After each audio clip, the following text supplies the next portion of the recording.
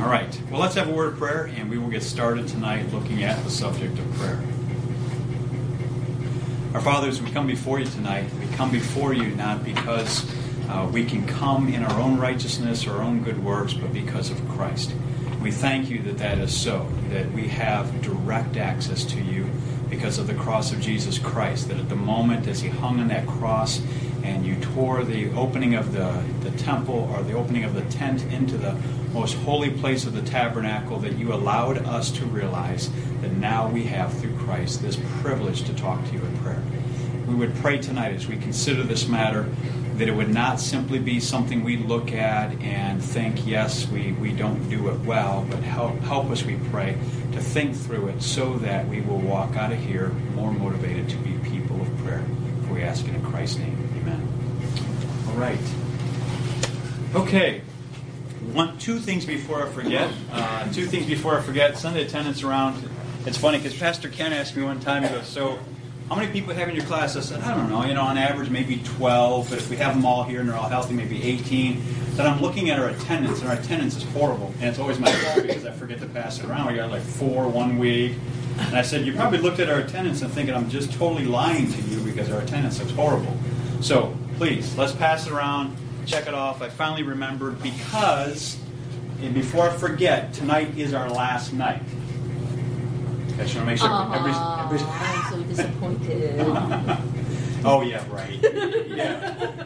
We're just, come on. It's just like totally buttering up the teacher. If you want an A in the class, you got it.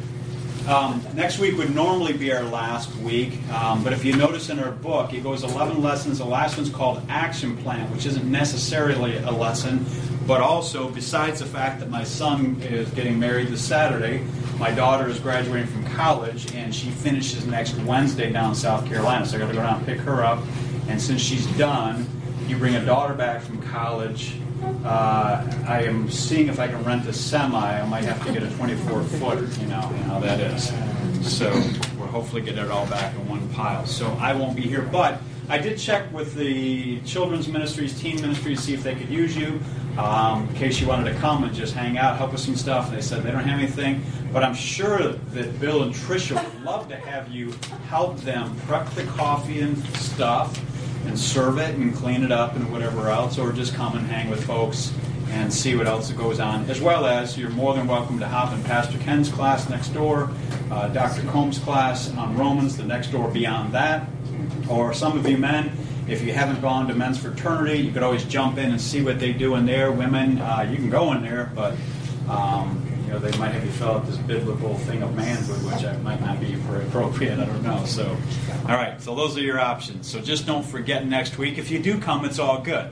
I won't be here, and you all can just hang out in here or minister or whatever is best for you. All right. Having this last subject, and I don't think that these subjects were put in this book in order of, well, there was a logical sequence to them, but to say the order of priority when we're doing the one another's, it's hard to say which one is most important, because we could make a case for saying love one another is most important, because Jesus saying that that's how we're going to be known as his disciples, is by our love for one another. So there could be a case made for that. And the practical outworking of that, we could say maybe right up there with it is praying for one another. Because I'll admit, here's true confession time, and maybe it's different for you. I think 2 of the areas in the Christian life, and you tell me if it's different for you, I'd just be interested. 2 of the areas in the Christian life that are easiest to feel guilty about because we don't do them well sometimes is number 1, praying, number 2, sharing our faith.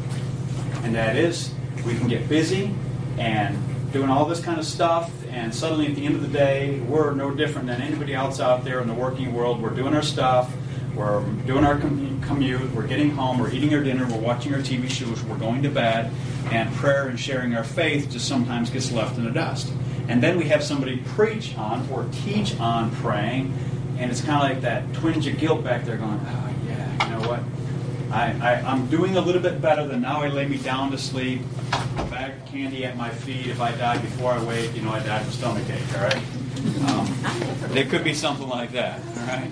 I think we're doing better than that. All right. But my point is saying this. It is easy to talk about prayer and feel guilty, and yet, who wants to have a relationship that's built on guilt? God doesn't put in Scripture, and what we look at tonight is not motivating us to be guilty because, well, yes and no. Understand, as we all would say, prayer is simply our side of communicating with God. And that is, the Word of God is His side of communicating with us. Prayer is our side. But understand, in any given relationship, if one side is cutting out the communication, there's only a monologue going on, and the other person is either not listening or they're just plain out doing something else. And I'll give you a case in point. This reminds me, so I can turn the sound off. It's like these. We have come to believe that we need these. We somewhat can't live without these. But one of the things that used to bug the daylights out of me in China, and it still happens in America, but it was bad in China at times in these houses, because I would have people visit the house churches and go, wow, the worship is great there. But things that they wouldn't see is, I mean, if somebody got a call or a text during church in the house church, they respond to it. Or they get up and walk in the other room to take the phone call. I'm like, seriously? Disconnect. There can't be anybody out there more important to talk to or listen to than God right now. So take the thing and turn the data plan off or whatever you got to do, pull the SIM card out of it, shut it off, you know. But yet, how many times do we see this at coffee shops, restaurants? I mean, literally you can sit at a restaurant and look and see 3 or 4 people at a table and they're not talking, they're doing this. All right? And we're all going, yeah, those crazy people. But sometimes we are those crazy people. And here's my point is, for us to effectively pray with God demands that we disconnect from everyone and everything else to do that. That's why when I have a conversation with somebody at a restaurant or whatever, I always try to turn my phone over. I don't care what's going to pop up. If I can remember, I try to turn the sound off. And I've had important phone calls come that I should have gotten that I didn't know was coming through while I was meeting with somebody. But I think I'm there to give them attention. I'm there to communicate with them. But yet I'm saying all that to say when it comes to prayer, that's really what it's all about. If I'm going to communicate with God, that doesn't mean I have to go run to a church building to do that. It does mean I got to disconnect from everything else. Turn the radio off, turn the TV off, go in a room that's away from everything else so I can just be with me and God. Yes, Carolyn. And Jesus does say that God sees in secret, that we should go into our rooms, close the door, and pray, and that God will reward openly. Absolutely. And that's a great point. Why does Jesus say, I mean, this is, and thank you for bringing that up. Why does Jesus say, go into your closet, because when we talk about prayer closets, why does he say, go into that room and shut your door? What's the point of that? Well, what do you think? Distractions. What's that? Block out distractions. Yes. Because honestly, we need to close out everything else to be alone with God. We really do. Yes, Carol? I think it's the point where God will reward you openly, that His glory may be Absolutely. seen and not ours. That's right. And I would say you're exactly right. The context is more the issue of not doing it as Pastor had preached a while back, to be seen by men, doing these things for faulty and for self-serving, self-promoting reasons. But in the midst of it, he didn't just say do it in private. He said go in there, and he says literally shut the door. Not just go in a private room. That could have been enough. I mean, we could have gone in a room and nobody else would see me pray. But why does he say shut the door? And it seems in the context is he's trying to say just be alone with God. But here's another issue, and I'm just throwing issues on the table because honestly, we could look at 1,000 verses tonight and we could read some good articles and do things on prayer, but at the end of the day, there's nothing worse than reading another good book on prayer, hearing another good sermon on prayer, but we don't pray more. It's just like we're right back to square one.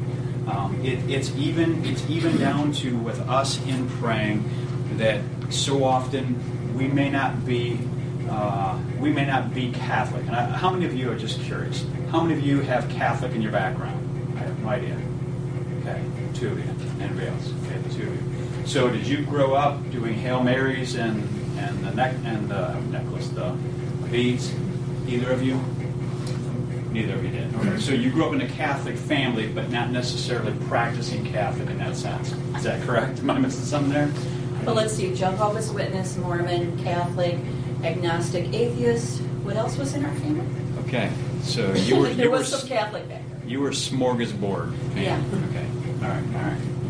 Well, and the reason I say that is because even for us, then, the other day, there's so many dangers we can fall off on. The other one is saying the same things over and over to God. And think about that if you did that with a friend. If we talked about the same things, and every time I sat down with this friend, they just started talking about the same things. And most of what they talked about is what? Themselves. Would I want to hang with them if all they talked about was themselves? But stop and think about our prayers, how often they can be repetitive and how often they can be about me, me, me, me, me. Now, we're not like a child going, give me this, give me that, give me this, give me that. But if we look at some of the pattern of prayers in the Bible, Old Testament or New Testament, it starts with and focuses much on God and who God is and my thanks to Him, my praise to Him, that sort of thing. So, when I think of praying, and I'll just throw up here, you can think of a lot of reasons. So I'm throwing 7 up here, reasons why we don't pray. And these can be varied. These can be sometimes legit, sometimes not legit. We're not interested, which sounds like pagan. We sound like we're not interested. But to be honest with you, if I'm busy doing other things and I don't put it up there and I'm not taking time for that, then we are saying to a degree we're not interested. And sometimes it's because our life is okay.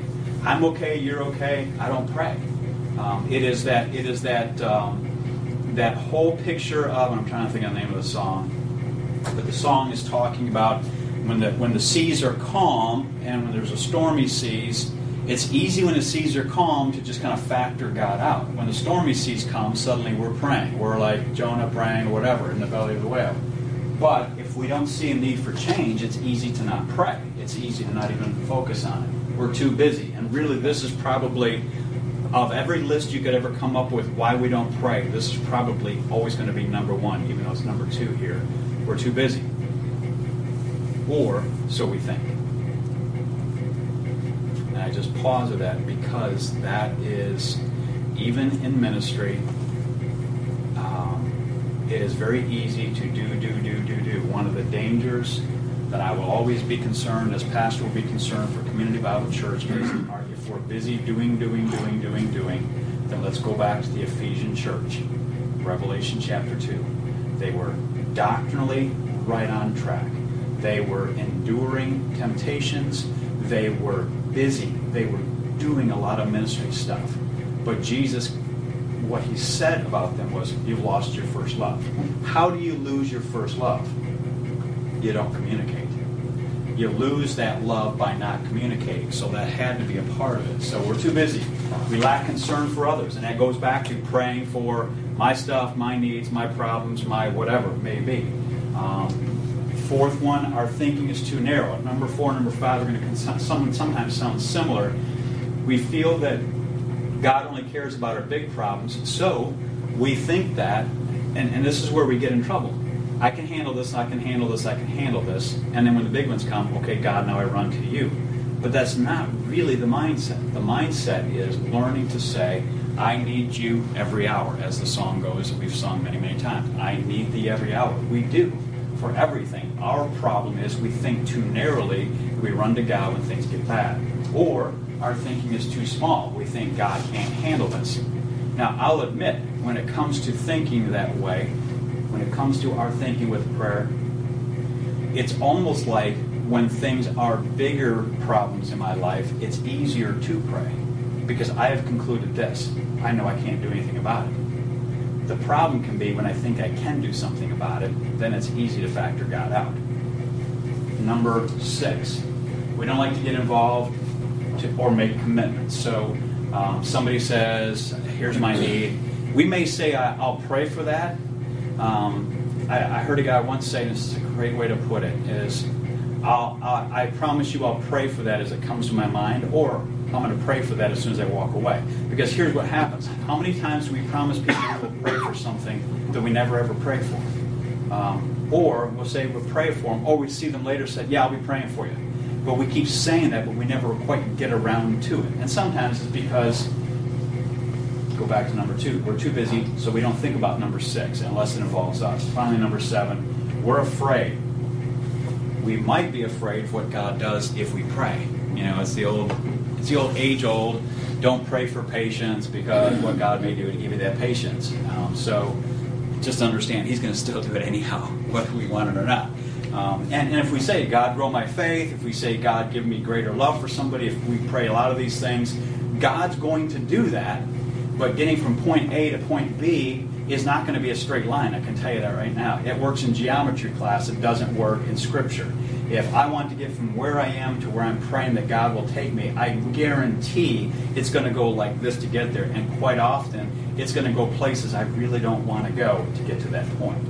And that's part of our prayer, so we avoid it. Now, having blabbed for a few minutes and said some of these things, I'll confess a lot of things tonight, because I'll admit, it's easy, even in ministry, to get busy doing stuff and not praying. So, number 2 can be a problem. Too busy even doing ministry stuff, and suddenly you're not praying like you should. But what of these do you feel like are problems that you've seen, whether for yourself or in ministry or in the church, or something that's not on this list, the reason why we don't pray? Your thoughts? Yes? Too distracted. Okay. I mean, and that's probably like a bunch of those combined, but, you know, when you pray and then all of a sudden you're, I gave an illustration, I think, in our community groups on Sunday night where, I'm praying, God, thank you for this food, and all of a sudden I'm thinking about, chilies, chips, and salsa or something, and I can't, and then, I get back on track and, okay, thank you for this, and then all of a sudden I'm thinking about that, and so then it's almost discouraging to pray because I just can't remain focused on, okay, just talk to God, and all of a sudden I'm floating out over here in space. That being said, all right, I want to kind of take with this, because my goal tonight was not necessarily to go through everything in this book. My goal tonight was to try to be a little more practical, because at the end of the day, we don't need to learn more verses about praying and reasons why we should pray, because I think all of us could give a whole lot of reasons why I could give scriptures. Our problem is why don't we pray? And how can we overcome distractedness? Because all of us wrestle with this. I can have a list of things to do, but I need to pray first before I do it. And what happens when I pray? I start thinking about that list of things I got to do. And suddenly my mind, I literally don't even know what I've just been saying to God in the last sentence, because my mind went right to that list. But can you think of ways we can overcome that? Because I'm watching from your facial response, yes, that's happened to you. Maybe that's happened to you a lot. Yes?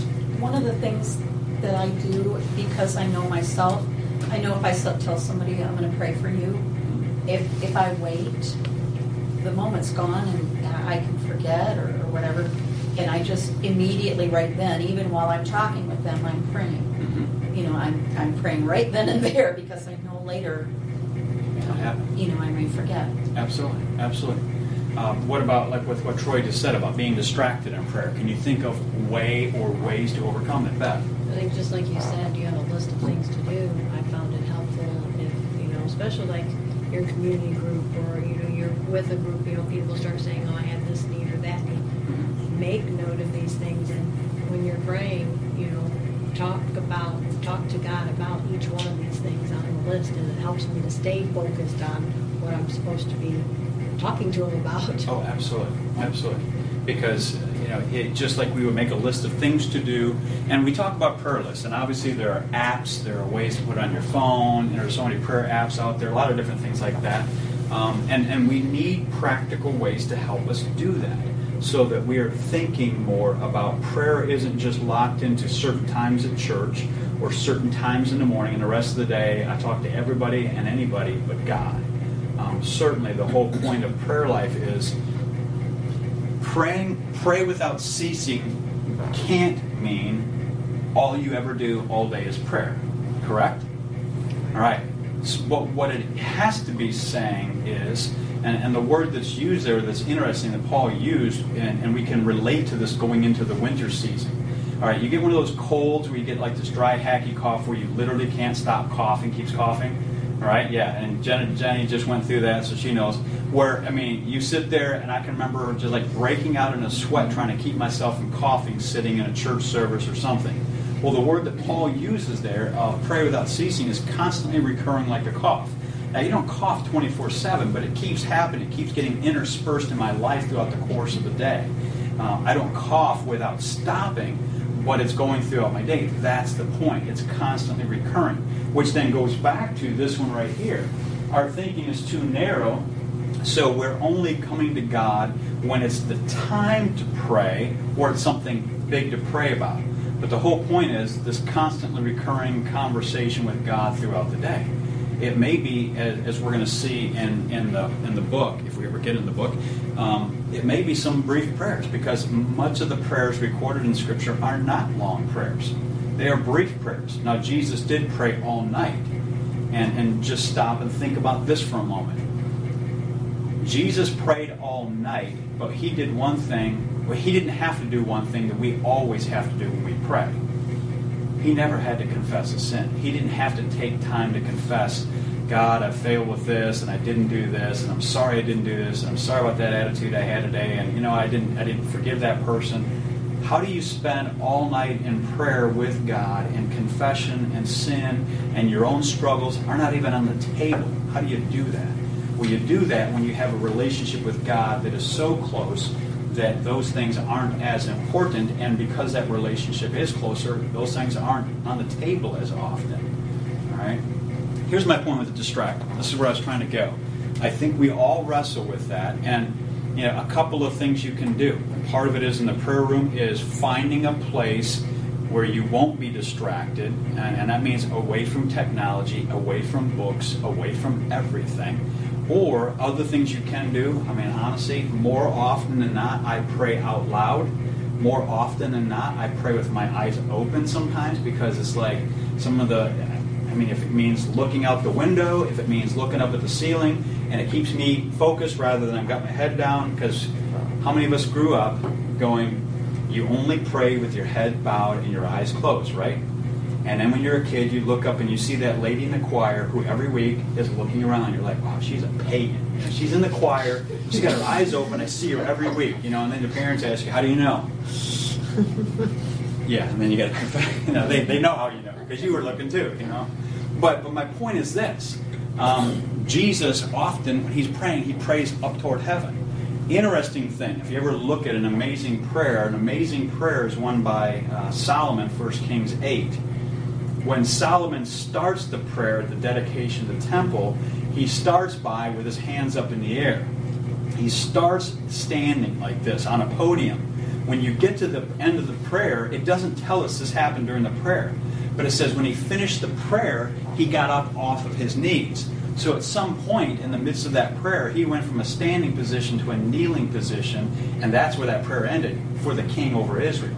So at some point, that's the posture that it ended with. So whether it's on our knees, standing, and honestly for me, the best undistracted praying is outside somewhere walking where there's nothing that I can be distracted by. I'll give you a weird for instance. So if you ever see me walking in this area, you know what I'm doing. I'm not like out there looking for trouble. You go down Enterprise Drive. You go down Southfield Road, Enterprise Drive that goes back where they think they were going to build, there's a Ford building back there, there's this other building, and I think they were going to build the big, what do they call it, theater or the movie studio or whatever. If you go back there, there are sidewalks along there that go down the railroad tracks and back. They go back and forth. It's a great place. It's a dead-end street. There's no stuff going on down there. Occasionally there's these Ford cars ripping up and down there because they're testing them. But it's a place to walk and pray. Okay, so I'm just throwing that out there because we struggle with, all right, we're too busy. When we do it, we're too distracted. And what can we do to become undistracted and focused on God and His Word? All right? So, those are some things. Any other thoughts besides distracted? Anything else? All right, let's jump in. Yes, sir, Wes. I think that in some instances, like when a need is presented is really not knowing what to pray for them. Like, bless him, Lord. I mean, that's an extreme example, but I mean, where we want to pray something specific for God to do to that person or for that person, but we honestly don't know. Mm-hmm. And honestly, this is why I love the input. I mean, I don't mind rabbit trails, and there's no rabbit trails because these are good things, but these things that you're bringing up is all very helpful, because when you're talking about that issue, when you're talking about how we want to pray, how many times have we prayed or heard people pray, or we've been that people or that person saying, bless so-and-so or help so-and-so, all right? Now, is it inherently wrong to say bless so-and-so or help so-and-so? What motivates us most to pray? Let's put aside praying for God's glory, praying for the relationship with God, but what motivates us to come back and keep praying? What's one of the things that motivates us? Our love for one another? What's that? Our love for one another? Here's where I'm getting at. I know that's kind of like a vague thing. Really, one of the most motivating things when we pray is when we see God answer prayer, right? If we see God answer prayer, it's like, wow, I mean, I saw God answer. But here's the problem when we pray, help so-and-so and bless so-and-so. What in the world does that mean? How do we know if God answered that prayer if we just said bless so-and-so? How do we know if we say help so-and-so? That's why what you're bringing up, Wes, is really important. We pray specifically so that when we look after the fact, we can say that's what God did. Now, He didn't do it necessarily the way I expected it. And that's part of the neat part about prayer.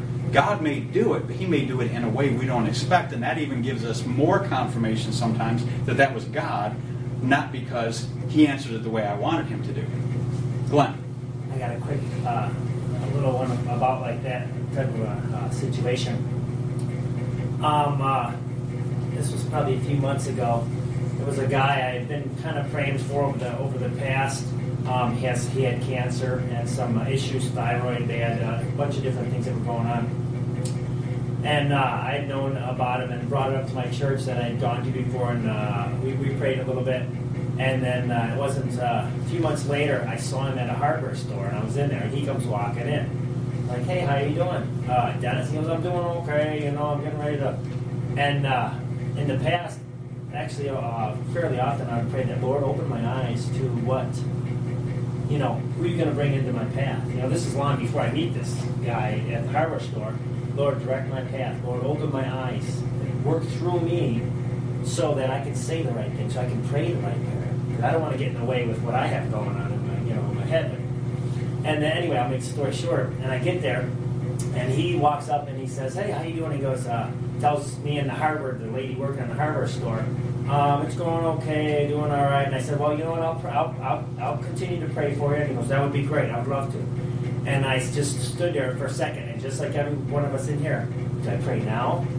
I said, I'm going to pray for you right now. And he's like, what? He's a little shocked. I'm going to pray right now. And I said, here, take my hand. And I grabbed the ladies that was hiding in the hardware store, and the three of us held hands, and I said, Lord. And I knew that I had been praying for this guy a lot, and I knew that God was directing my path to this spot, I would say. And I said the prayer, and I knew that, God was in it. And when I left, and he said, thanks, Glenn. I said, no problem. I'll keep you lifted up in prayer as we go throughout the week. It wasn't 4 or 5 days later, maybe a week later, because he had brought up he was going to have some tests. A week later, I see him. He pulls up. He's got the biggest smile on his face. And he drove out of his way to come over and drive. I'm throwing some junk in the garbage, And he goes, Glenn, those prayers are answered. I can't believe it. And he's not a Christian guy, and I've been witness to him in the past. And that was it. So what I'm saying is, that prayer, I could have went home. I could have said it under my breath. But what that prayer did is it showed me, and I know God works.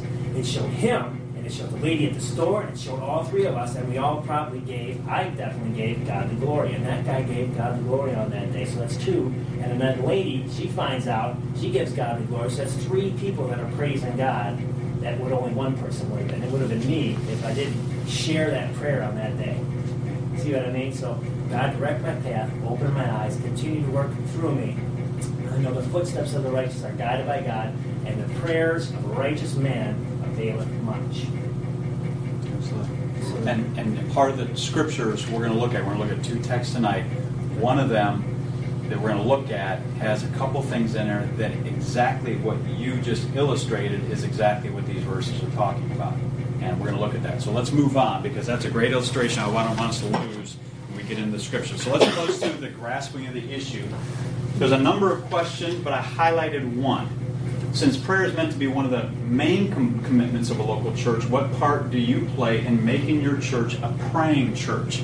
And honestly, I'm going to give you one homework assignment, and it's not up here because, like I said, this week is the last week of classes. This is, if you want to do it, homework assignment. I encourage you to. I would love for you to do, and even if it's a sentence or two, it doesn't matter to me. And I'll give you my email. If you don't do email, then just write it on a piece of paper, give it to me next Sunday, Wednesday, whatever. The simple homework is this, and that is when it comes to us as a church, Community Bible Church, what can we be doing? Because if you did read this lesson or went through it a little bit, the focus was more on corporate prayer than it was on personal prayer. But if we are not personally praying, obviously then we're going to start misfiring as a church. So my question is very simple. What are some suggestions from your observation of being here for months or a year or years at Community? What do you see that we might need to do differently to be more of a praying church? I mean, I've been here for 6 months, and I see things. I see things that need to be different. The question is how to do it. I mean, we can say, let's start putting things on the calendar to pray, and if you read the case study, then we start guilting people into having a prayer time at 6 a.m., and they're like, I can't do 6 a.m. because I start work at 6 a.m. Okay, we'll do it for 4:30. We'll do it. John Wesley, they prayed at 4 a.m. If you're going to be a great Christian, pray at 4 a.m. That's not going to work, all right? But I do want to know, really want to know, and I won't take time to do it tonight, but if you can tell me any suggestions you may have. Hey, this is something I've been thinking about. How can we pray more as a church, practically speaking? Some suggestions maybe you bring from your previous church experience. Things that you did, I would love to know that. That would be incredibly helpful. So that's where, obviously, we could say that we have a men's prayer breakfast, and this week it's a men's breakfast. It doesn't say prayer breakfast, so there's not to say they won't pray, but I'll admit, how many times have I been to a prayer breakfast that ends up being more breakfast than prayer, all right?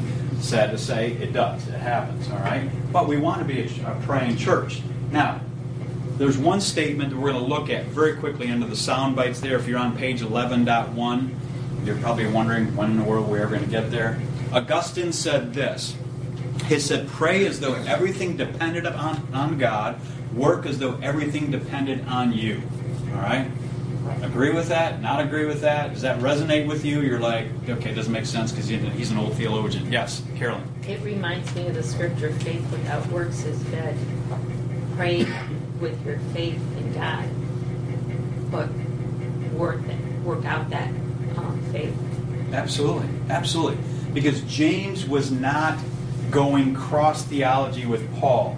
James wasn't. I mean, Martin Luther of all guys, he called James an apostle. He called James an epistle of straw. In other words, he thought that the book of James shouldn't even be in the Bible because Martin Luther didn't quite get the gist of the book of James because he was fighting the whole theology battles of justification by faith. But James is looking at living out our faith after we're a believer. Paul is looking at our faith before we're a believer. And that is, we come to God by faith, but if we come to God by faith after we are His, the evidence of our faith is works. And that working out is through prayer. Any other thoughts? I mean, do you agree with Augustine? Or is like, that doesn't even resonate, I didn't even read that? Because essentially what he is saying is it's not an either or, it's a both and. All right? Agree, disagree? Okay. Yes, ma'am. I think sometimes people go to extremes and then become mystical. Okay. Where they pray for something and they say, well, if I do anything toward that, then how am I going to know if it was God or me?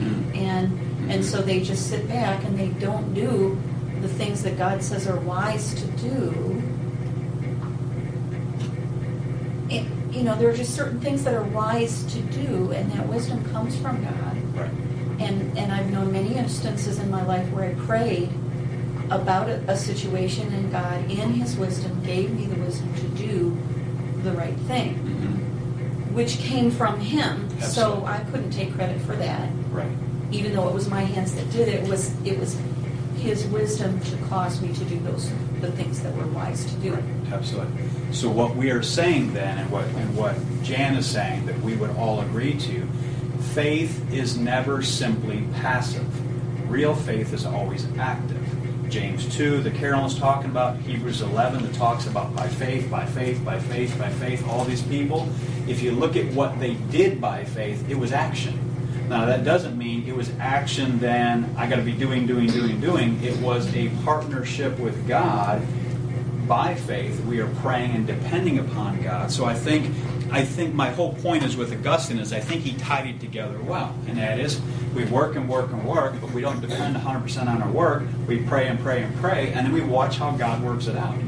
Otherwise, we might become, and again, I was trying to think through in my mind, it's been a long time ago since I've looked at Christian Science, but it's kind of like a Christian Science kind of person. And that is, well, they don't believe in medicine, so they just believe in faith or something. So that means, all right, if I'm going to do that, then I don't take you to the doctor, I don't give you medicine, I'm just going to pray. And then your kid gets sicker and sicker, and yeah, you're just going to pray and not do any medicine. Well, that doesn't make sense, because God has given common grace, which allows doctors and people to create medicines. He intends for that, but that is a means sometimes to God answering our prayers, and sometimes it isn't. Sometimes God has to supersede even the medicines that man has created that doesn't do the work. Now let's go to two texts. Two texts in our book, page 11.2. As a matter of fact, very simple statement, so rather than even belaboring it, the answer to what do we need to be doing to become a praying church? And the reason I put that up as the central issue is because that's what it seemed to say, but that's also what I was kind of asking for you to do in relation to homework. Shoot me an email and just say, hey, here's something that I would give us a suggestion, because this is something I do want to talk about with Pastor Kent. Say, all right, looking at 2015, how can we be more of a praying church? And getting your input would be hugely helpful. All right? So first one is Colossians 4, verses 2 through 6, which really, really fits exactly with what Glenn just gave as an illustration. So I didn't want to lose the gist of that illustration because it segues right into this text. Look, if you would, at Colossians 4, verses 2 through 6. At the end of this letter to the Colossian church, Paul says this: devote yourselves to prayer, being watchful and thankful, and pray for us too, that God may, here's what he says, open a door for our message, so that we may proclaim the mystery of Christ, for which I am in chains. Pray that I may proclaim it clearly as I should. Be wise in the way you act toward outsiders, make the most of every opportunity. Let your conversation be always full of grace, seasoned with salt, so that you may know how to answer everyone. All right? And if you happen to do the homework, great. If you didn't, the question is the second one down at the bottom of that page. According to these verses 2 through 6, what part does prayer play in evangelism? And again, Glenn just illustrated hugely what these texts is talking about. But you pull out from these verses, what are some specifics that we see here that Paul is saying to this Colossian church that are critical in relation to prayer and evangelism? What do you see? It's here. That we proclaim it clearly so that God gives us the words. Absolutely. Absolutely. You know, here's what we think. And again, you heard me say this back when we talked about evangelism. I have no problem with learning evangelistic plans or systems to at least give us a framework. I think that can be helpful. Matter of fact, our next discovery class, if you jumped into the next one, is going to be sharing our faith. All right, so it's going to be talking about that, looking at it from Scripture. But when it comes to giving the communication of the gospel, even Paul, who is writing all these theological letters, who if anybody could say it well, Paul could say it, and yet he is still praying on these missionary journeys, God help me to make it clear. Because honestly, as brilliant as he was, as theologically trained as he was, there could be people that he's going to talk right over top of their head. being a tent maker, that might have kept him down in some of the hoi polloi so he could hang out with some of those guys and talk their level as well. I don't know. But here he's praying exactly what Sierra said, that God help me to know how to say it clearly. Not to say it perfectly systematically, because that's where we get goofed up. I didn't do the Romans road right. Oh man, I got that Romans verse out of order. Who cares? Because at the end of the day, it is the truth that changes lives, and I need God to help me clearly communicate it. Perfect. What else? What else do we see there? Yes? To be watchful and thankful so that God may open the door for a message. Okay. Keeping an eye out. What Glenn just said, and that is the open door. All right? I am praying that God will give me opportunities to share my faith. But here's what he tied into it, and I'm glad you added those words in, Jenny. He ties into it being watchful and thankful. We can pray for opportunities, and then we go back to our prayer excuses. Remember, one of them was, I'm busy. All right? If we pray for opportunities to share our faith, as Paul says, we must do. Pray for us that God will open doors. And again, I look at Paul and see what he did. I was on the mission field for only 8 years. Paul, and this is just amazing, he planted all those churches on his first missionary journey probably in 3 years, in vast spaces without modern transportation. So obviously God had to open many doors and allow them to communicate it. But he's still saying this long time into his, while he's in prison, because it's one of the prison epistles, while he's in prison, help us to make it clear, help us to have open doors for the word. But in doing so, 2 things he threw in there. Help us to be thankful and watchful. Why would he include those 2 things with it? One of them is pretty much a given. You'll pretty much get that one. But why thankful and watchful? Why does he tie that in with that? Because he says, devote yourselves to prayer, being watchful and thankful.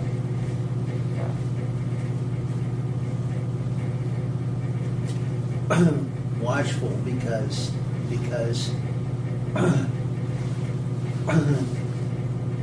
because if you're not watchful, you're not going to see.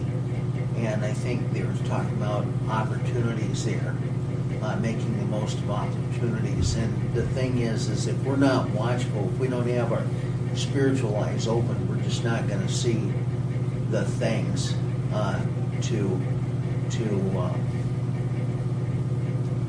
as he did. We're not going to see the opportunities when they come up. Absolutely.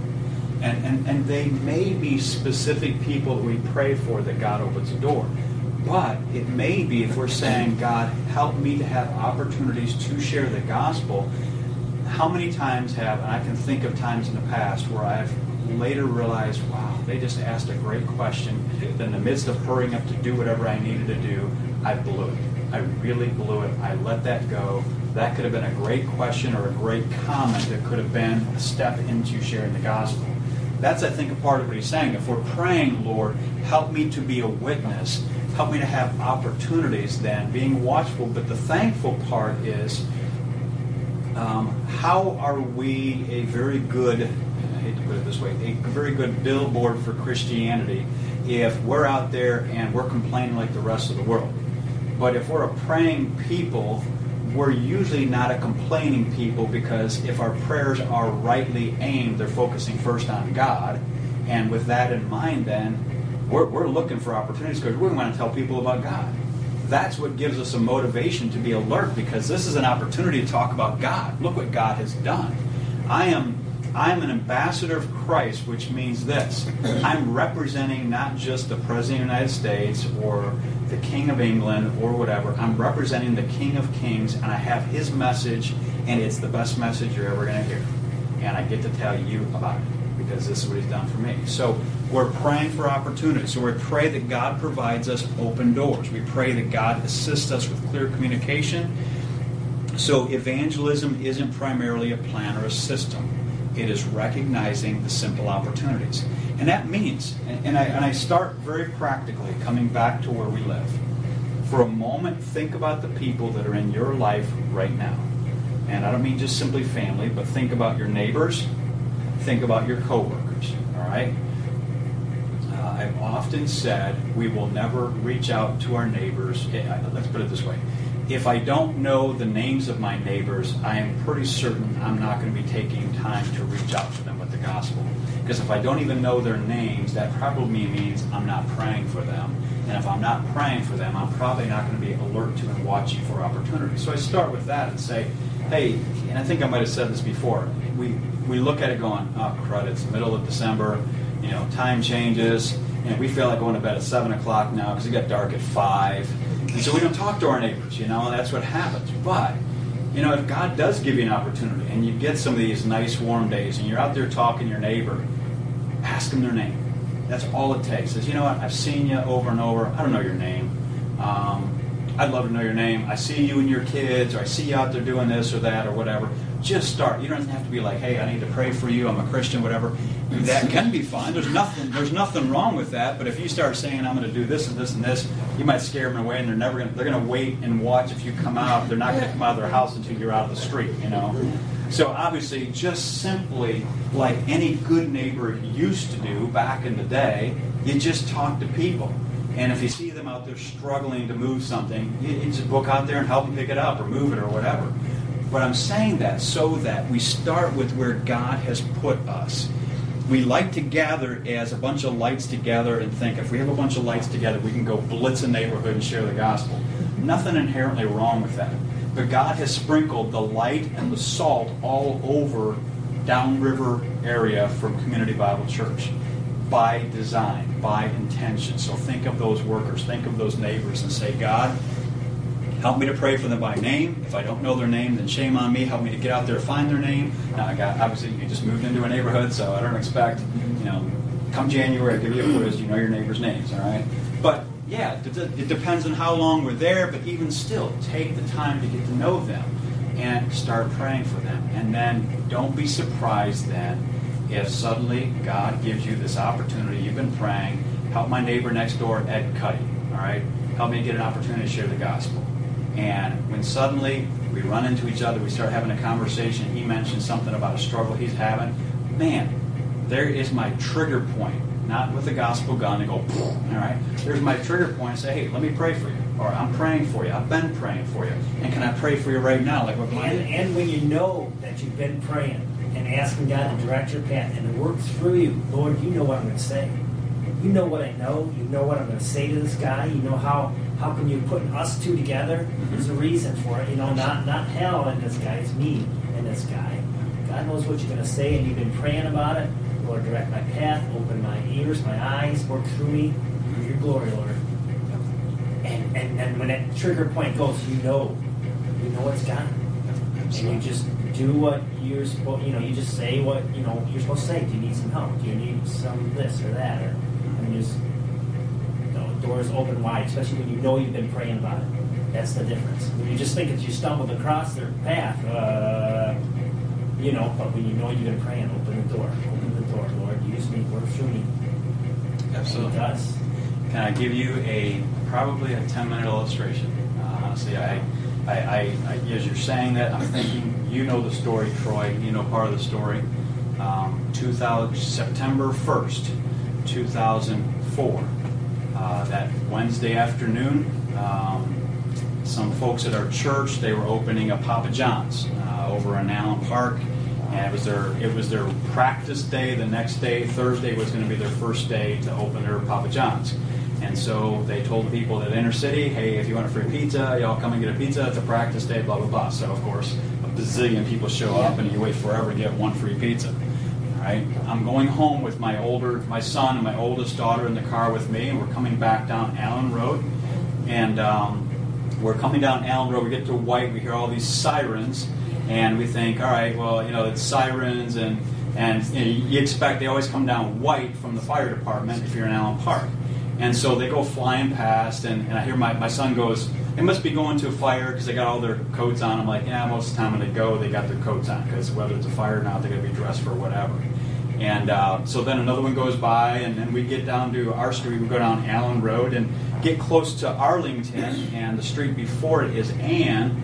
And I realized, our street is blocked. We can't get on, so something's going on over there, So we go to the street before Ann and go down Ann and go around, and we can't get in at this end. They got both ends of our street blocked. Well, now we look down the street, and it's a beautiful September 1st day, and there's smoke coming out of a house down the street. So we start walking down with our free pizza, and we're getting closer, going, oh, that looks close to our house. And then we get closer, and it's our house. And my wife is there, and she was there with our youngest daughter. Beautiful day. Matter of fact, she was talking to a neighbor, two houses down, who's a believer from our church. And of all things, we had a fire. And we had the fire. We were out of our home 9 months of the school year. It was the first week of school. I was working as the assistant administrator at the Christian school. Now, I'm going to give you a very abbreviated version of the story because how God connected dots. And I still remember a specific prayer we prayed on the curb of our street the day we had the fire.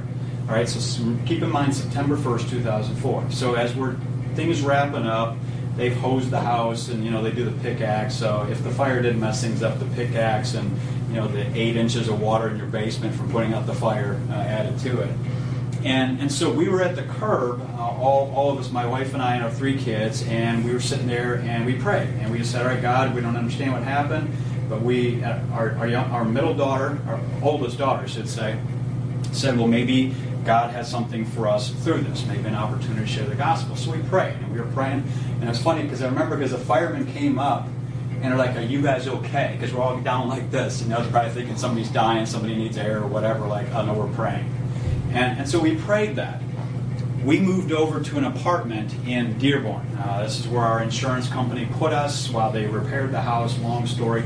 We got into that apartment, and in that nice apartment complex, there was an area where they put people who had pets, and we had a dog. And so we were there. And so, again, we were continuing to pray. We don't understand why, but you put us here. As we prayed, you go outside, take your dog, take care of business. We met a neighbor who was taking their dog to take care of business. And come to find out, their names are Kevin and Kristen.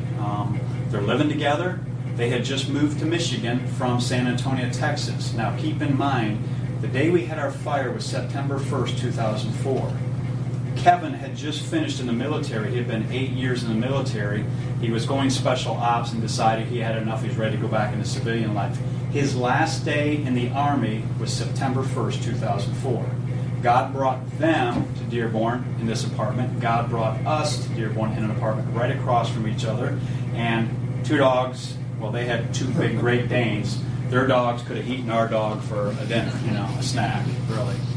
Okay, and the reason I say all that is we prayed, and I remember distinctly putting a note and a gospel tract in their door because we had met them and talked a couple times.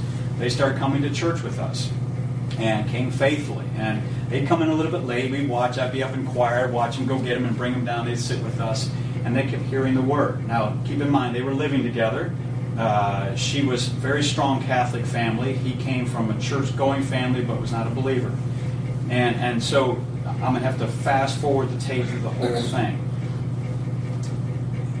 Spent a lot of time with them, and just had a great relationship, just great opportunity.